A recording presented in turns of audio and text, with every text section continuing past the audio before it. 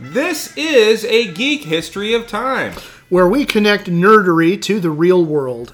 I'm Ed Blaylock. I'm a dad in my 40s. I'm a 7th grade world history teacher.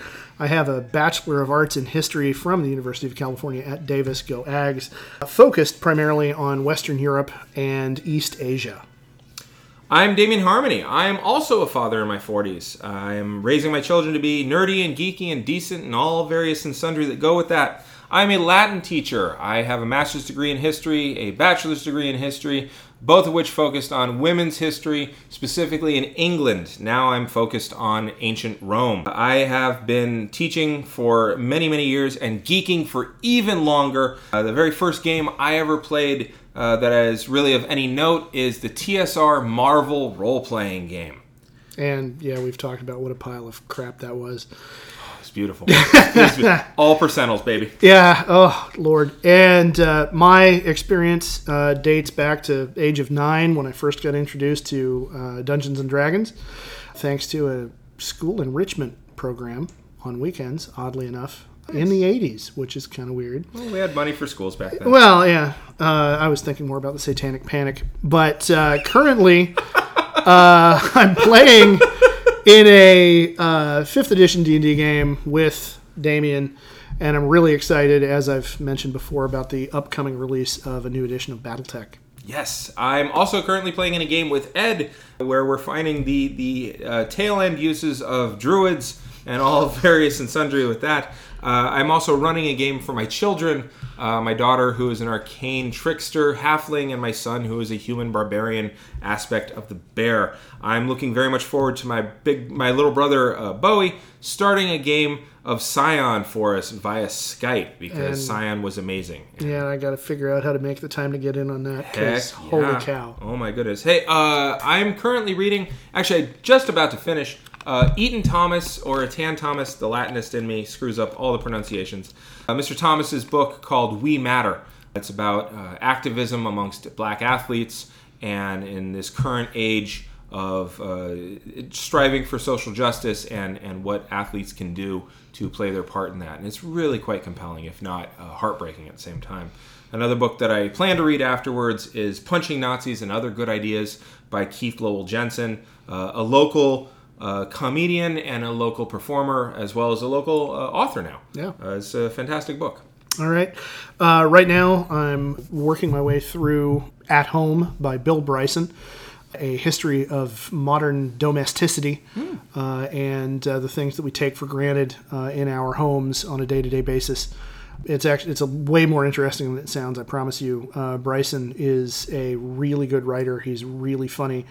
And he's very good at putting things in kind of common sense language, ordinary language, and making them entertaining. The other, after that, I'm going to pick up and really try to finish Honor in the Dust, a book about the American occupation of the Philippines in the wake of the Spanish-American War. I don't, off the top of my head, remember the author's name. Wish I did, but it's a very compelling history, especially in light of the global war on terror. Oh, it's fantastic. So, yeah, that's so what we do here at Geek History of Time is we take a look at some sort of historical context in which we plug various geeky things. Or in other words, we look at something that tickled us as nerds and then combine it with things that tickled us as historians. Yeah.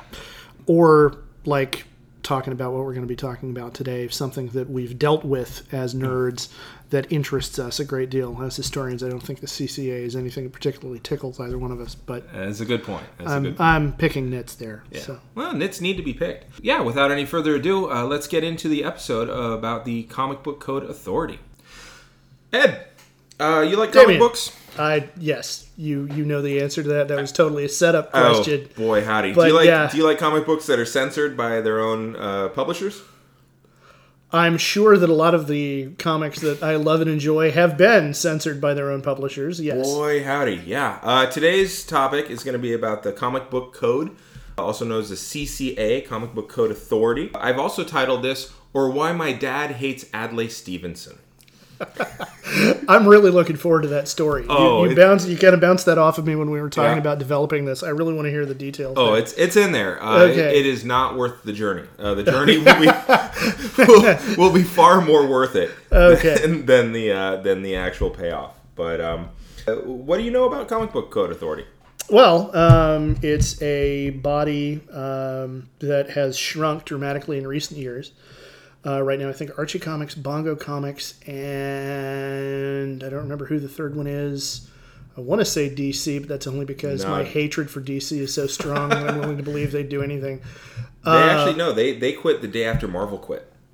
Well, of course they quit the day after Marvel. Right, but they quit. I mean, come on. And I want to say Archie quit too. Oh, yeah, all right, yeah, okay, yeah. The source in my research was. Oh, I might be wrong. Out of date. I might be wrong. Well, Wikipedia. So I don't know. Could be meat, could be cake, to quote George Carlin. I know that it's shrunk a lot in recent years, and I know that it was done. It was put together by all of the major comic book publishers at the time as a way to avoid government interference in their business practices. Yeah, it's kind of like you stop crying or I'll give you something to cry about. Like, that's a great analogy. Which my moral stance has always been, no, you go ahead and give me something to cry about then, because I want to look you in the eye when you do this. Knowing full well that I fight losing battles all the time, so I don't mind. So I can do this all day. Exactly. That's why we get along. That's one of the many reasons. Yeah. So prior to the comic book code, actually, comic books were diverse, and they had something a little bit for everyone. Yeah. They actually, it depends on how far you want to go back. I say go back to hieroglyphics.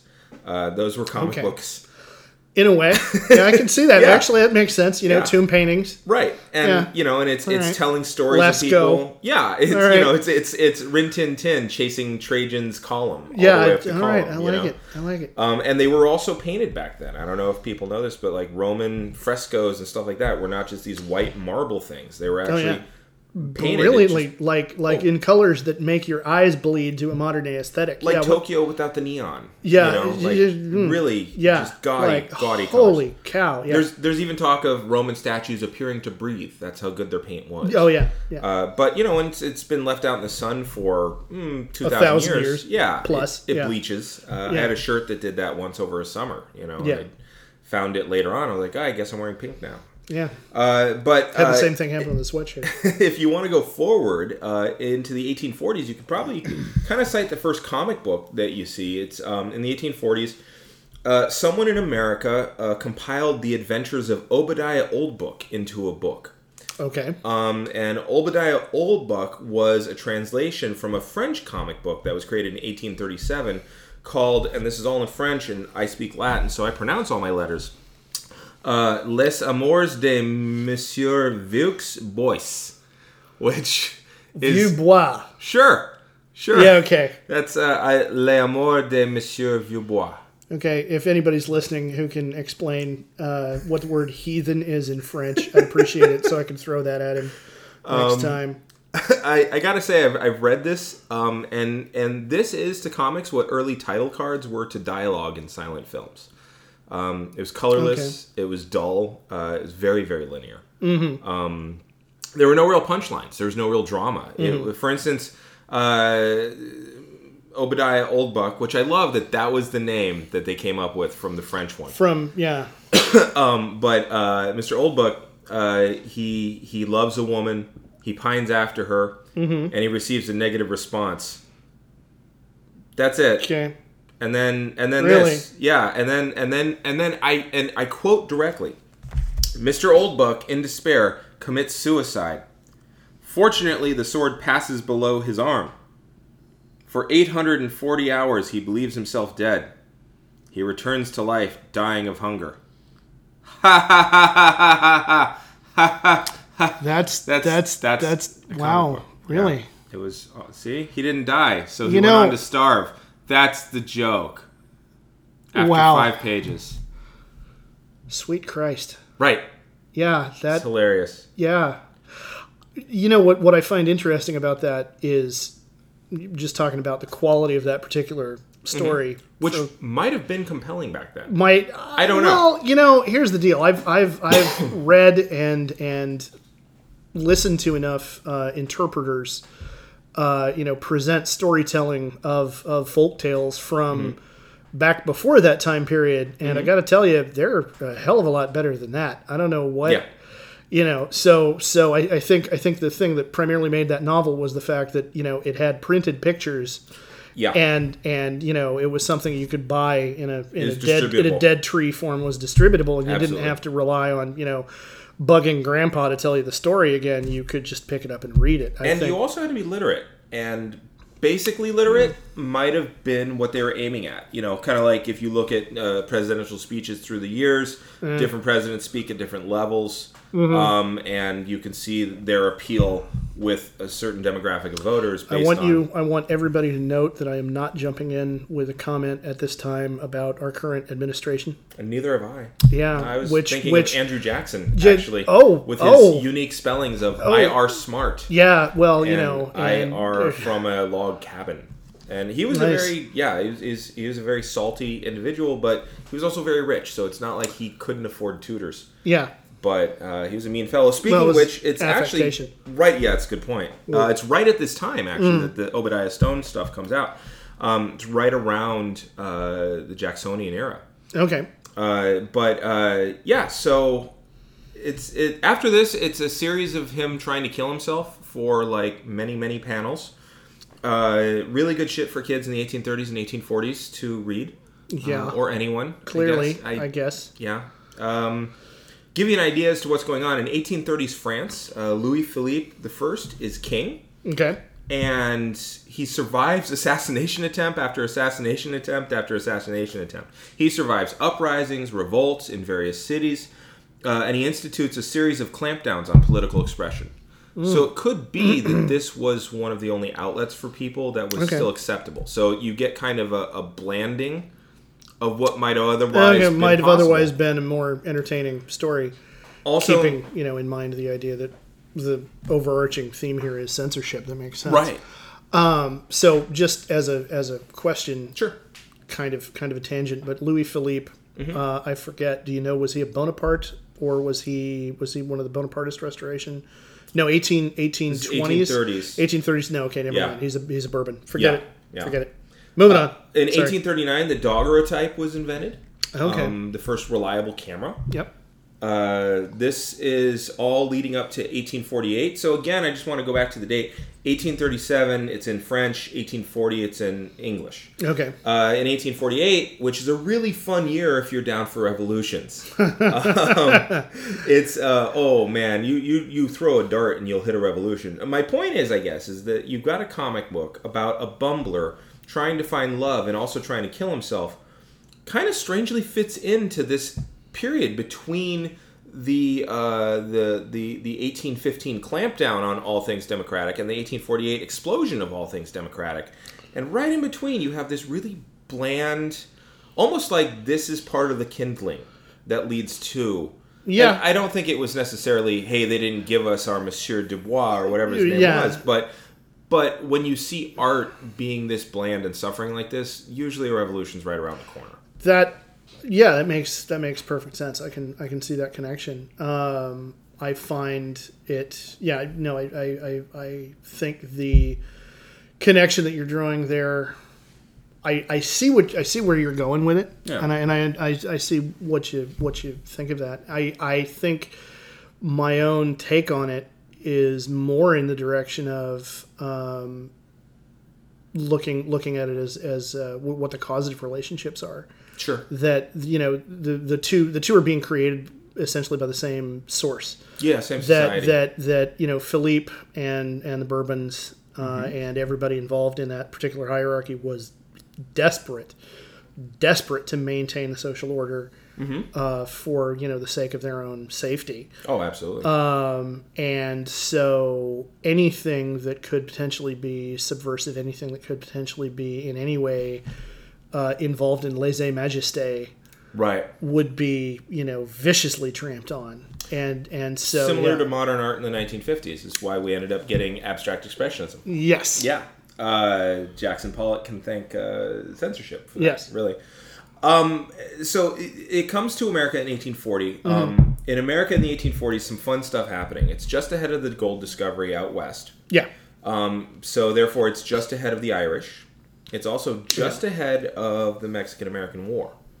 Yes. It's just ahead of a huge influx of Chinese immigrants. Yes. There's a lot of things that are about to pop, and you have this bland little comic book that just kind of, a holdover from the era of Good Feelings, I guess, where you follow a bumbler trying to kill himself. If you want to skip ahead a little, we get to the 1930s. Fun time worldwide. 1933 in America, you get a book called The Famous Funnies. Now, by this point, you had comics in the newspapers, for which I believe yellow journalism was named. It was the yellow rag paper that got used by Hearst and his ilk because it was the cheapest stock they could get a hold of. Without going to hemp. Which actually wouldn't have been that big a deal back then. But anyway, it's a topic for another time. Sure. The funnies became an integral part of everybody's reading experience. And, part of this is going to tie in, I swear, but part of what I find interesting about this whole arc is when we're talking about the newspaper funnies. Here in the United States, that was what everybody assumed any kind of graphic art was going to be. I mean, for forever. Yeah, it sets the tone. It's at the tone. Everything was, essentially a 4-panel, or back in the old days when they had more space to run the funnies. It was 8 or 9 sequential, but it was strictly sequential art, and it was punchline comics. It was everything was contained. Everything was contained. Everything took up space. A specific amount of space in the newspaper. And what's interesting is all of the developments that we kind of have, all the expectations that we carry into the 50s and the CCA, I think kind of come from this cultural association that we have with comics and visual art is in the kids' ghetto. It's this children's medium. Everybody reads them, but it's the part of the newspaper you hand off to your kids, and it's relatively safe and relatively harmless. Never mind the amount of slapstick violence involved. But socially it's acceptable. Yeah, it's sanitized. Absolutely. Whereas, and this is where I want to wind the clock back a ways. The history of sequential art and what we would call comics, something like comics, in Asia, and particularly in Japan, is very different. And from the very outset, sequential art that was being created there was being distributed to a very wide audience. So it wasn't made for kids. It was not made for children. Oh. And so the cultural assumptions that they had in Japan, that they still have in Japan, toward comic book art as a medium, it's a completely different kind of outlook on it. So that leads to less panic about, oh my God, what about the children? Yes, it leads to less panic about what about the children. It leads to a culture in which, or a medium that is very expressly delineated in this is a comic book magazine, weekly comic book, Shonen Jump is a weekly, monthly, I'm not that up on, it's the publishing, but it's serialized, that is, a collection of graphic art stories that is specifically targeted to schoolboys. Oh, interesting. And then there are other publications that are specifically targeted with stories for, men in their late teens, early 20s. Sure. Romance comics. So that when somebody comes in complaining, saying, "Oh, well, what about the children?" The response is, "What are you, stupid? That's not for the kids." It'd be like somebody saying, well, what are you publishing this smut for? My 4-year-old got a hold of it, and them going, "Dude, that's a copy of Playboy." Right. Why did you hand that to your kid? Right. Why did you leave it where they could read it? Yeah, lock it up in your armoire at the back where you're supposed to, guys have done since the 50s. That's what Taking you're supposed to do. On this? Yeah. Oh, I've already got it. Yeah, I just use a separate browser. Yeah. So, if I could pull us back to the 1930s, because they were so much fun. Yeah. So you have the famous funnies, which is essentially they took comics from the newspapers and put them all in one book. And I think it sold for about 10 cents in 1933. These were in color, which is a first. They're still not very funny.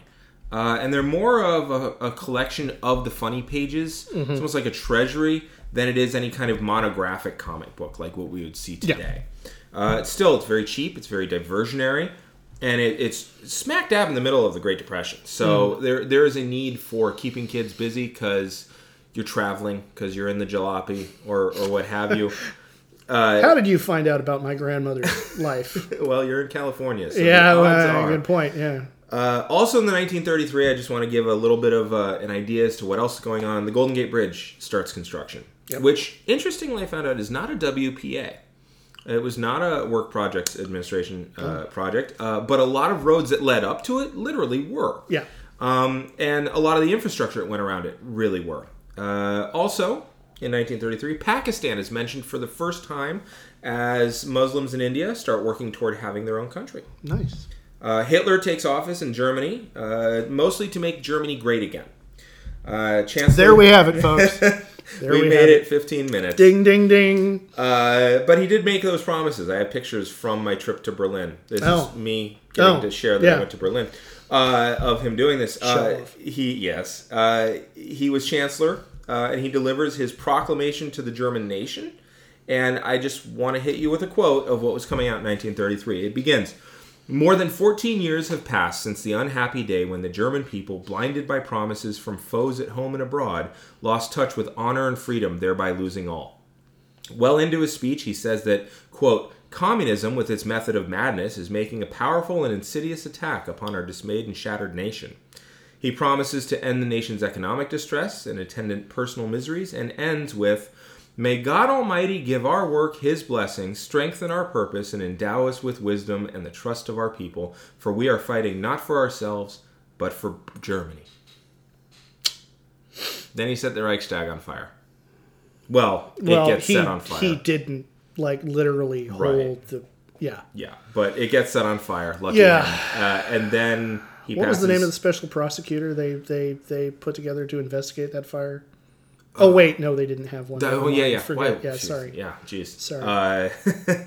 And then he passes the Enabling Acts, or he gets it passed, claiming emergency powers, a la Chancellor Palpatine. Opens up Dachau, and eventually withdraws from the League of Nations. Because we don't need to be with this group of people that are our foes. Germany first, right? Right. Yeah. He locks up and later releases a portion of over 200,000 people who are considered to be bad for Germany. Mm-hmm. Conservatives cheer him, thinking that they can control him. So that happened in 1933. Wow. The air suddenly went out of the room. Also, Lone Ranger started up as a radio play. Oh, nice. So there we go. Yay! Also, FDR took office. Inaugurated in 1933, starts his fireside chats. Oh, yeah. The Dust Bowl and LA flooding begin, which I get a kick out of that because climate change is obviously a hoax, and because how can you have the Dust Bowl in one area and flooding in another? It just doesn't. It has to be uniform. Obviously, it has all to be like over Hoth, the planet. Yeah, right? Yes, yeah. We're either going to wind up as Tatooine or Hoth. Yeah, there's no way you could have different results. The snowball.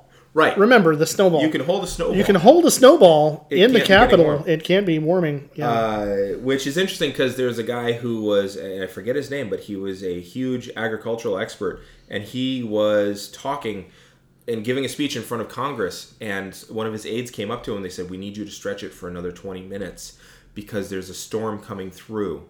And it was a sandstorm coming through to Washington from Kansas. Yeah. So. Oh yeah, no. And so he had to stretch it until the dust blacked out Washington, punctuating his speech and actually getting funding for what he wanted to do, which was planting a bunch of trees. Yeah. So. No, the firsthand accounts of that are harrowing. Oh, I don't know how much. There's a book called The Worst Hard Time. It's really good. Oh. God really almighty. Good. People talking about, actually believing, no kidding, this has to be the end of the world. Yeah. Because the sandstorms, dust storms were so bad that literally, the sun effectively did not rise for days. Oh, yeah. I remember reading... Whole what was it? farmsteads being buried under. I mean, just 12 million tons of dirt left Kansas and essentially silted Chicago. Yeah. And then a whole bunch of Kansas farmers moved to Chicago, I guess to be with their farms again. I guess. But also to get jobs. To try to get work. Right. Some sweeping up the dust from their farms. Yeah. It was a bizarre thing. Comic books, huh? Yeah. That's, good times. Good topic. We're still a little ways away from comics, but we are starting to see sprinklings of them with the success of the Famous Funnies, because it was successful. Now, in June of 1938, we get to probably one of the most famous comic books there was. Action Comics puts out Superman's very first appearance. Yep. This is Jerry Siegel and Joel Shuster, and they write Superman's story. And it's actually not the whole comic. A lot of people think it's only about 13 pages out of a compilation. And the interesting thing I found there was that it was a throw-in. Like, they had tried to get it across many a time. And people kept saying, this is ridiculous. And finally they're like, well, we need to fill this much space. What do we got? Try the Superman one. But it had been developed over a few years. In my research, I found out that it's entirely possible that Superman was created as a reaction to Jerry Siegel's father's death during a robbery. Okay. When he was a kid. Makes sense. Basically his father dies, and then he comes up with the idea of a bulletproof superhero. I mean, it does make sense. It didn't even necessarily have to be I'm going to fix my family with this, but just that was what was rolling through his head. Going through his mind, yeah. But, Jerry Siegel and Joel Shuster tried to sell the idea from about 1933 onward, which I didn't realize it took 5 years. Yeah. Finally, they sold it for $130 to DC, with DC getting the rights, quote, forever. So they gave him $10 a page. Jesus. Which, there's a whole story in how long it took for them to get any kind of credit. For them and their heirs to get any kind of anything. Yeah. Oh, my God. Oh, my God. But if you look at Superman, and everybody's seen him, he's got his underwear on the outside, he's wearing tights, he's got a cape, he's all the primary colors. Mm-hmm. I mean, he really sets the tone for what we come to know as superhero comics. And superhero comics are they're in and then they're out. They're in and then they're out. But he looks honestly like the powerlifters of the 1920s. Like, if you go back and find the powerlifters from the 20s, they're wearing full body stockings essentially. Yeah, well, because it'd be indecent not to. Oh, well, yeah. Come on. And unitards were for carnies, and that was an interesting thing too. All right. But the cape made him any scenes with him running or jumping more dramatic. He didn't fly at first. He could only jump. No, he jumped. Leaped tall buildings in a single bound. Which ties in with him being super strong. Makes sense. Yeah. His original story ran for 13 pages, like I said, but in many ways it was the first superhero comic. Yeah.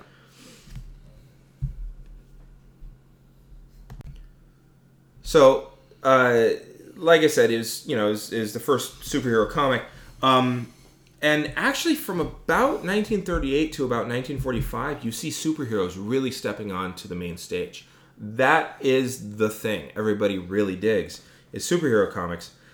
Which kind of makes sense if you think about it, because we need someone to save us from fascism, essentially. Yeah. And so Superman, Batman, Wonder Woman, all very, very popular. From about 1938 to 1940, mostly, interestingly, because we weren't in the war yet, mostly these heroes took on gangsters. Yes. And they took up corrupt officials, bad cops, I want to make that point very clear, and a few robbers. And that's going to be important later as well. Yeah. Well, just that that's a really big element of eventually in a few weeks, hopefully, what I want to talk about the evolution specifically of Batman. Ooh, yeah. Because organized crime and the issues that people were seeing in the news and the stuff that people were dealing with every day. When I say seeing in the news, I mean in the newspapers. I know television wasn't widespread. Don't anybody write in complain about that. In movie reels, though. Well, yeah, this is true. Yeah.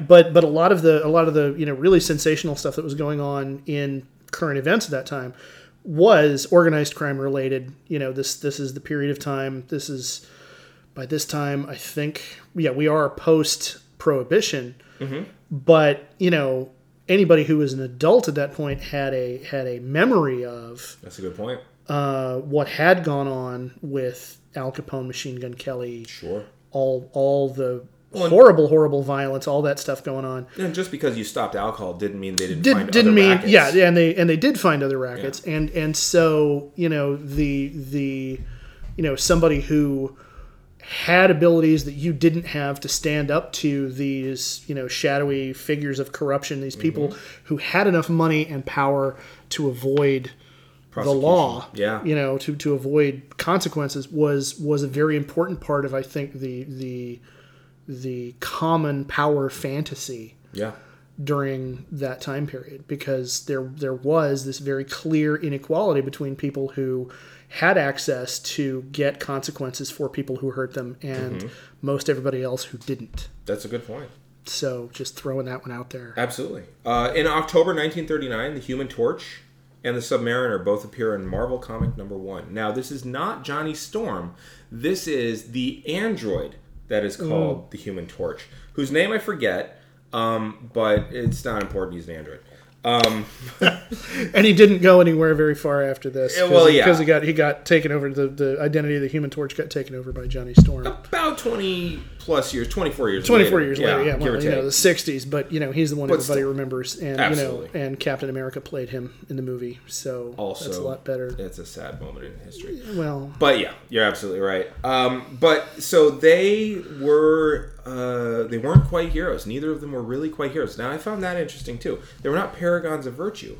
They were, in some ways, agents of chaos themselves, but they put aside their enmity toward humanity and helped the Allies fight the Nazis and the Japanese, which makes a lot of sense if you think Submariner. He's all about the ocean and stuff.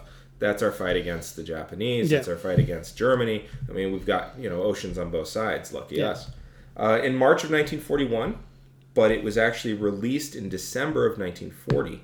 But they go by cover date. Yeah, was March 1941, even though it's I've never understood cover dates. Neither do I.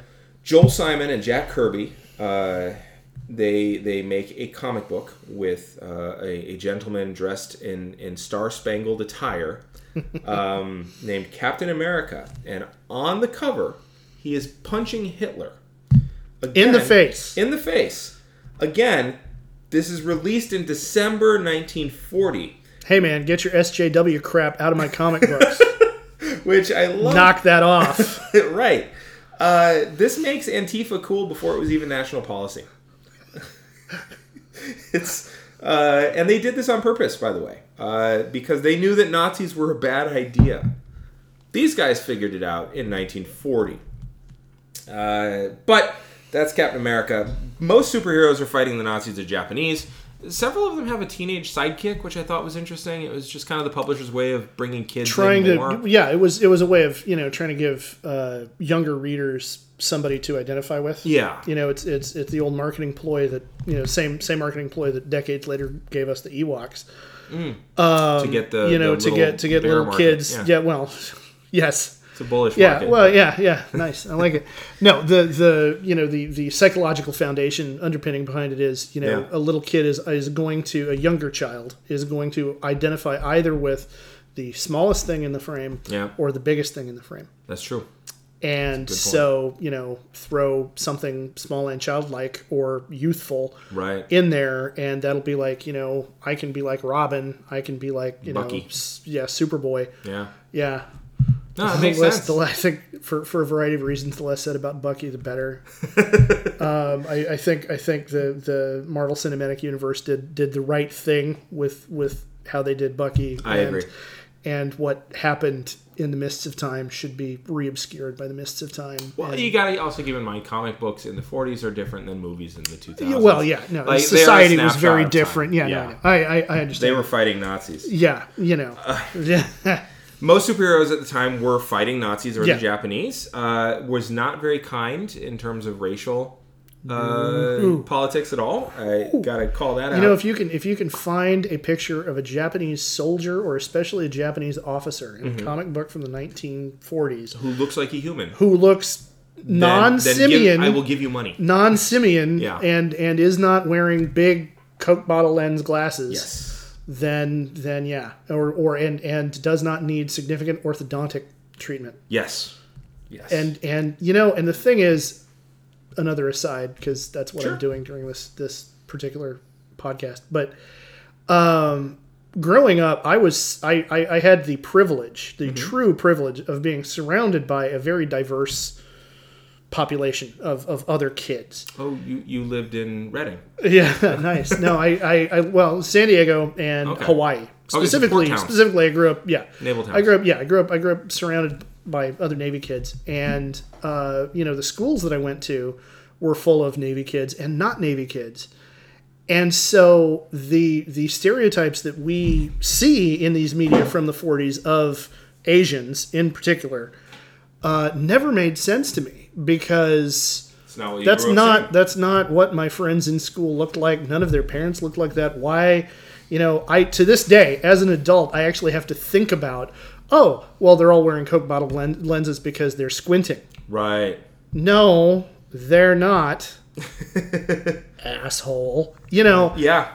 And, and within the context of, the whole nation being mobilized for a war against, a nation state that was made up primarily of, this one ethnic group. Oh, yeah. I understand how that happened. And why it was effective. And why it was very effective. But, doesn't make it right. Still, well, and it doesn't, and it still just doesn't make sense to me. But, yeah. So, anyway, sorry. Aside there good. On that. This is what we do here. Yes, it's true. Good point. So, the interesting thing is that these comics were made both for children and adults. It helped with morale overseas with our soldiers and our sailors. And it also helped kids to remember why dad was gone, or why mom worked in the factory, or why there were scrap iron drives. It wasn't just to get the nickel. Or why they were working in the backyard building, maintaining a victory garden. Yeah, all those things. Yeah. So it was really important. And so the artists and writers, they're answering a market need, ultimately. Both reflecting and helping shape the culture, and they knew what was going on. So they were mirroring what was happening, by the way, in movies. And I really want to make this connection to movies. In the 1940s, certain kinds of comedy died away. Slapstick comedy was kind of always hovering there, but screwball comedy was gone by 1942. It's had its day and it's gone.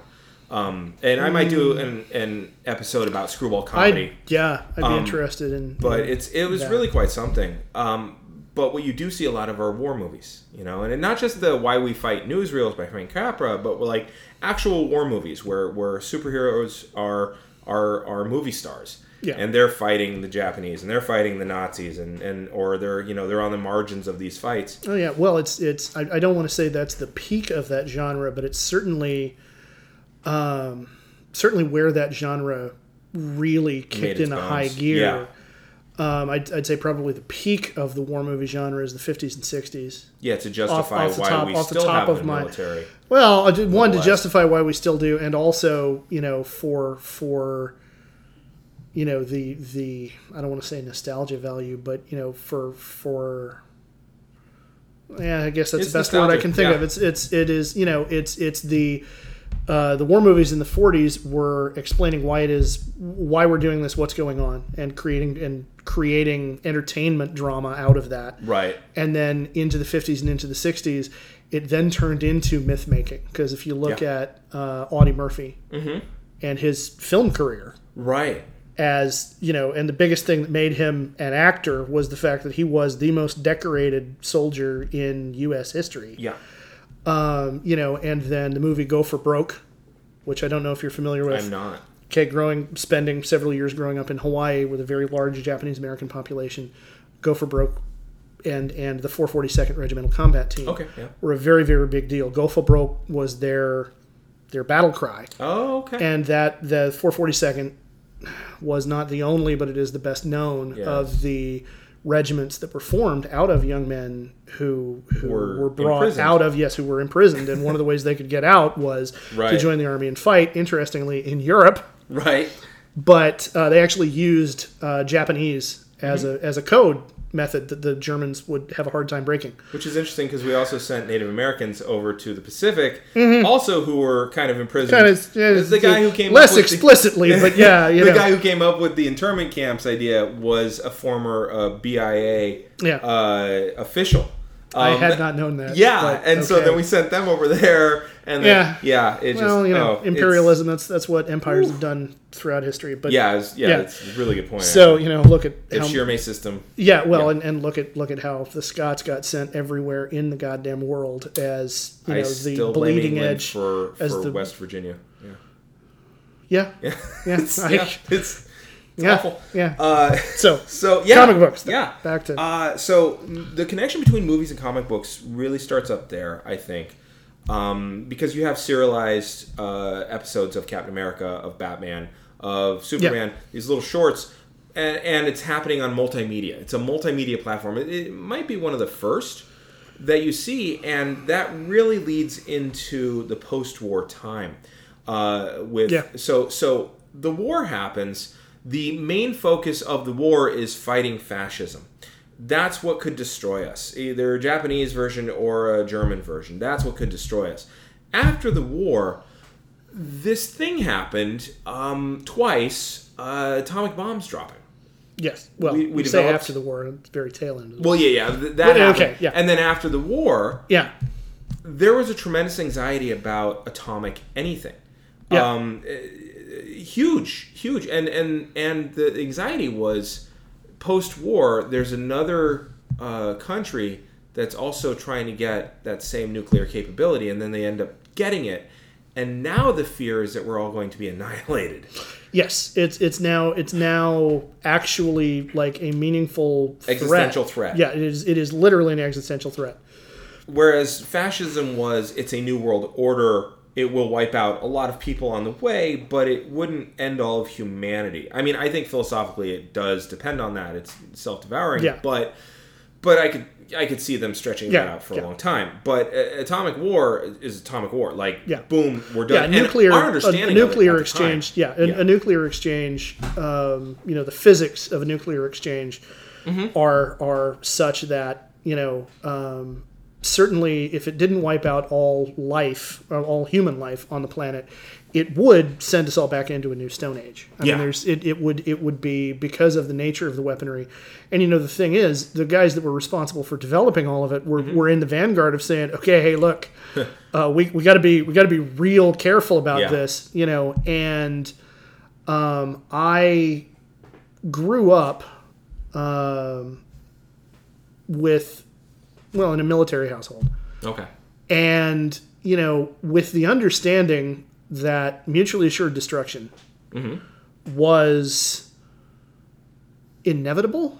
Not that the destruction was inevitable, right, but that the particular kind of Mexican standoff that we had going on with the Soviet Union was not something that historically could have been avoided. And the moment you develop this technology, everybody else is going to want the technology. Right. And the moment that happens, you are in an arms race. Right. And the only way to maintain stability is in stalemate. In this system where it is a tense stalemate. Yes, really. I mean, my dad was living in Miami during the Cuban Missile Crisis. Wow. Well, wait, hold on. No, Cuban Missile Crisis. He might have been in Florida, but he was, his hometown was Miami. Okay. And so wherever he actually was, I'd actually have to ask him because by that time, but he was still connected. He was in the Navy, but he was still connected to this town that was right on the end of the match. When everything was. I like that metaphor better than what I was thinking of. Yeah, well, Let's say that Michigan is a hand. Yeah, well, it's a hooked nose, maybe. Sure. It's a nation's zucchini. I got in trouble with my grandma once with that. she's from Michigan. Okay. And she said, when God rested, he put his hand down, and that's why we have Michigan. And I, being 11 and not having a filter yet, believe it or not, I have one now. I said, really? Then how do you explain Florida? So no dessert for me. Yeah. So your dad was the tip of the arrow, as it were. Well, yeah, as it were, and and at the time he was, let's see, Cuban Missile Crisis was 64. 64? Nah, 61. 61. No, 62. You're right. 62. Bay of Okay. Pigs was 61. Okay, so actually he was 44, 62. He was, I'm trying to remember what time of year. He may have actually just graduated high school. So yeah, he just graduated high school. Mm-hmm. He was attending college in Tallahassee at the time. He was still in Florida. So I think the really sad part about that is that he was attending college in Tallahassee. Yeah, well, yeah. So having heard about Tallahassee, I have to agree with you. But and my mother, talking about the paranoia and the fear that everybody had during that time. My mother was, at the time of the Cuban Missile Crisis, she would have been 17. Sure. But as a child growing up in the 50s, she had nightmares about the Reds. Well, they had bomb drills. Well, yeah, but specifically, her nightmares were the Reds showing up and torturing her father. Wow. And in her dreams, because everybody talked about the Reds, and of course, adults understood that was shorthand for the Soviets, right? Who are people, right? My mother, as a 6-year-old in the 50s, didn't understand that this was other people. She just heard the Reds, and her subconscious created these monsters that she says nowadays she says that thinking about those dreams, they were oddly kind of camel shaped and not human. They were monsters. The Reds, because there was no human context attached to what she was hearing. I want to loop into that in just a second. Go ahead and finish your story. Yeah, well, that's basically it. It's just they're this new military technology, this new ability to destroy everybody on the planet, either instantaneously or over the course of a couple of years with nuclear winter, was all pervasive. My parents grew up on opposite ends of the country. Okay. My mother was the daughter of an Okie in California, and my father was in Florida. A much more bourgeois upbringing, and they both carried and still carry. I mean, if you talk to them about stuff, their attitudes about communism, socialism, any of those related sorts of isms, they're all colored by that experience. Absolutely. And based on the stuff that Stalin did and the way that was, it's meaningful, It's something that I think we need to keep in mind. Also based on the things that we were told. I mean, the newsreels. I have DVDs of old newsreels called Mental Hygiene. And there's all kinds of stuff. I mean, there are very few high school history teachers who don't show the duck and cover videos. And the ridiculousness of that. My dad was a child in the 1950s as well. And he remembers the duck and cover drills. And he remembers thinking at the time... And, we tend to remember ourselves as smarter than we were. So I don't know if he actually thought this at the time, but I'll give him credit for it. He remembers at the time thinking, what's the point of ducking and covering if it's an atomic bomb? And so you've got that with the kids. And at the same time, these kids have more access to funds than any generation prior. So after World War II, everyone stops being afraid of large groups of fascists with guns, the Nazis and the Japanese. They'd lost. So superheroes don't need to do their thing anymore. And superheroes dwindled in importance because the threat was a much more generalized threat. Okay. And atomic bombs made it so death wouldn't come from a particular front. It would just come from above. And a decision made somewhere else that has no connection to you whatsoever. So death was highly probable and effervescent and always with you. And communism was a threat that no one could really define.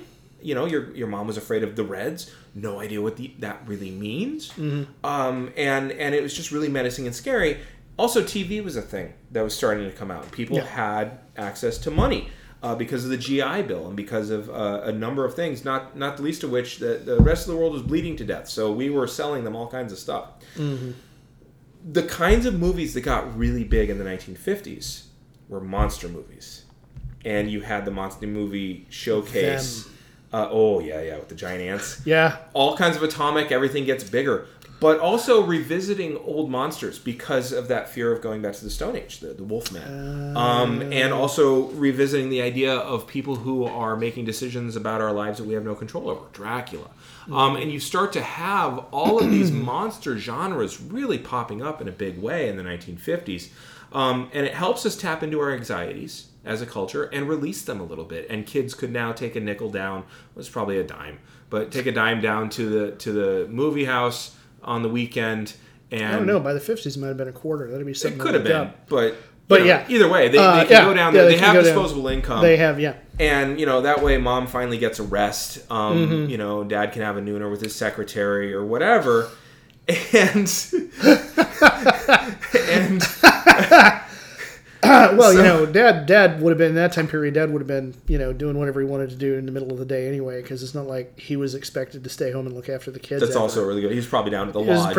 He was down at the lodge or the VFW. Yes. Because we're talking about the 50s, and that's true. Everybody was in the VFW because everybody had been drafted. Yeah, that's true. But monster movies are huge. And so kids get to go away for a couple hours, tap into that anxiety, and release that tension just a little bit. And since TV and movies were somewhat limited in the sex that they could depict and the horror that they could depict, because you watch them, they're very, very vanilla. Because of the Hays Code. By our standards, because of Hays. The Hays Code, which is comics were a place that were not regulated, and they were cheap.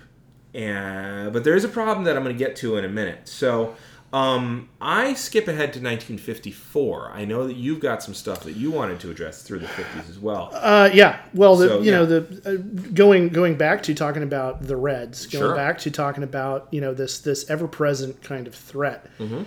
One of the things that we see during this time period over and over again is the insecurity that people have. There's this, like we talk about, the everybody's going to die in a fusion or fission blast. Mm-hmm. But there's also, at the same time, because safety is so tenuous, because we're balancing on a knife edge, and we know that if we get the advantage in the arms race, if we find the secret bullet, we're not going to use it first. Right. But if they get the edge, or they figure out how to overcome us, they are going to use it first, because they're them, we're us. That's the way. That's why we have to keep at it. That's why we have to keep at it, and thus you have the missile gap, the whole controversy about the missile gap. That's the reason you have the amount of hysteria. That's a good word for it. That was tied in with Alger Hiss. Yes. And the Rosenbergs, and. Actual spies. It's understandable. Yeah, actually, honest to God, working for a foreign power. Not unlike people in our current government today. But, the Rosenbergs, we now know they really were actually spying. Alger Hiss. In Britain, it was Kim Philby, who didn't get caught until a long time later. Well, and the worst thing for that hysteria is to actually find proof that you were right. Because even when you're paranoid, even if you are paranoid, doesn't mean they're not out to get you. Right. And the moment you find even the smallest iota of evidence that it was genuine, then you have the anecdote. All of it is justified. All of it is totally justified. And needs to be ramped up. And for God's sakes, we need to do more to stop it. So even before McCarthy, there was McCarthyism. Yep. McCarthy learned. Yeah. From other people. But, in 47, was the first reference to, the House, people in the House talking about, communist fellow travelers within government.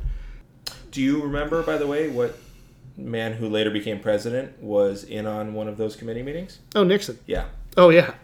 Nixon was up to his neck in it. I also want to point out that Bobby Kennedy was involved. Everybody on the other side. Yeah. Everybody was tight. Well, you're absolutely right, though. Bobby Kennedy, future Attorney General of the United States, guy in charge of the FBI. Yeah. Well, and when we start talking about McCarthy, I want to get talking about the Kennedys, Bobby and Jack, and him momentarily, because I think it's worth repeating. So there's this terrible, terrible fear of the enemy within. right?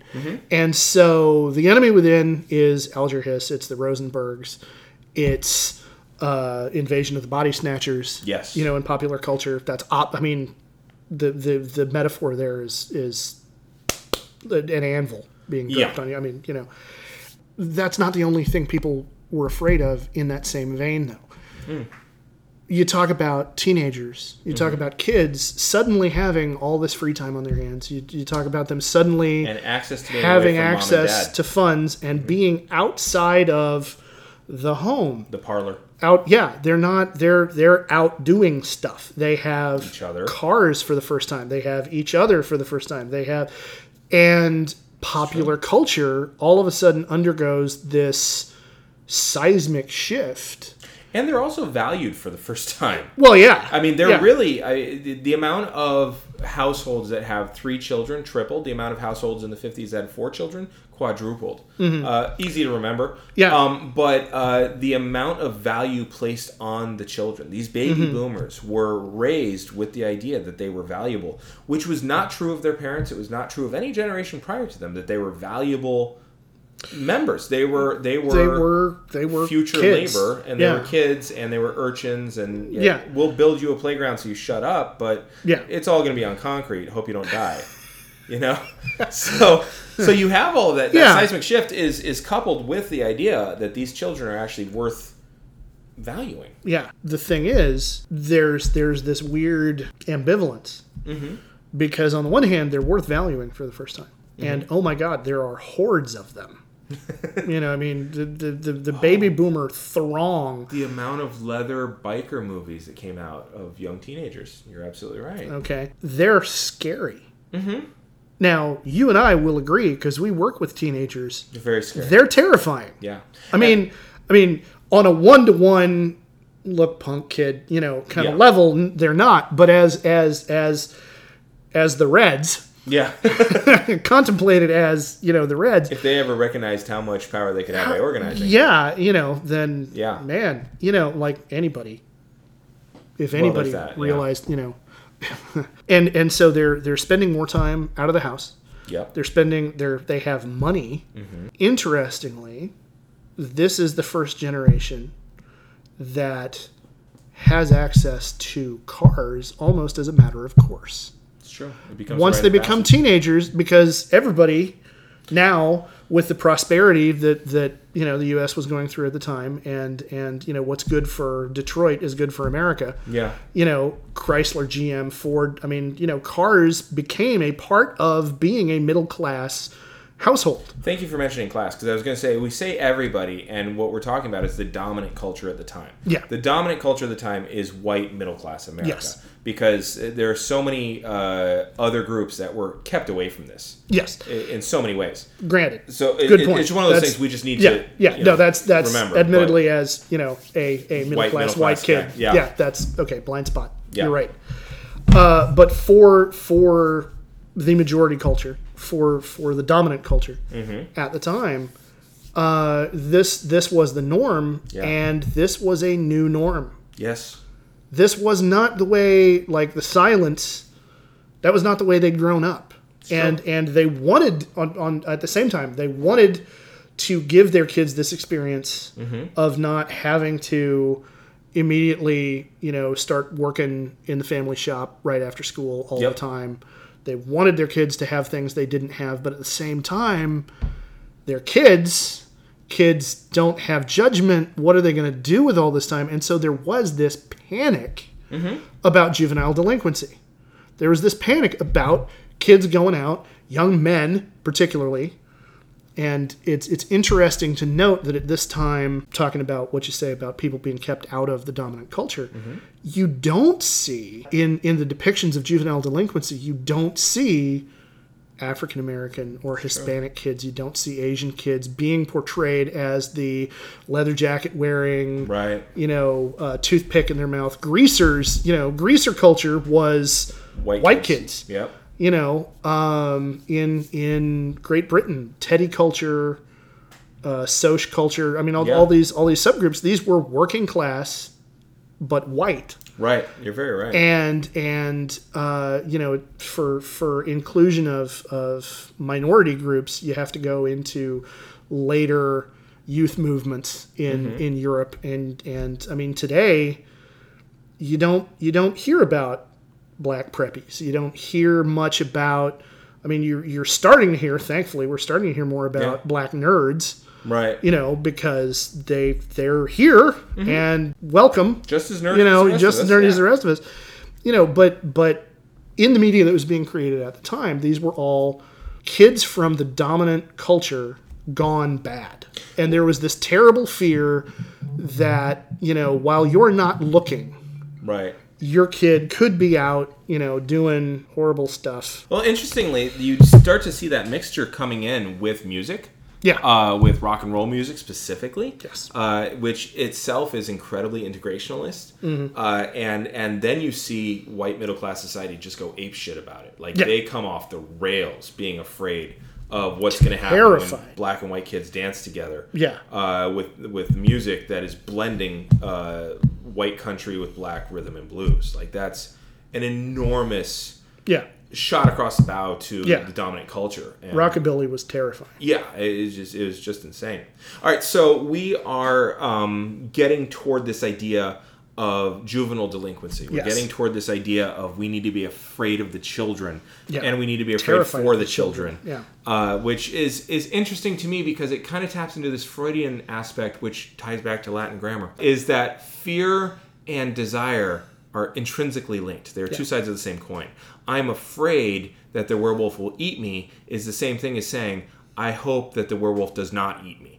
The thing that you are afraid of is the thing that you hope doesn't happen. The thing that you hope for is the thing that you're afraid of won't happen. So what better way to tie in fear and desire than in these horror comics? Which encapsulate both the fear of the savagery, the fear of the horror, with the sexuality. The fear of the axe-wielding lunatic combined with the lurid sensuality of the woman being depicted as his victim. Indeed. So, pick a very trenchant, specific example. And she's always a redhead. That always bothered me. Was she? Very often because the cover I'm specifically thinking of was a blonde. But I'd have to, because I'm just thinking because there's a story from the hearings that I want to talk about. Cool, and we're going to get to that in our next episode. Because we've made this a two-parter. Digressed, which is fine. I'm having a lot of fun with it, but this definitely needs to be a two-parter. So this has been the first episode dealing with the CCA. We haven't even gotten to the CCA, but we've laid all the groundwork for it, and I hope that you tune in next time for episode 2.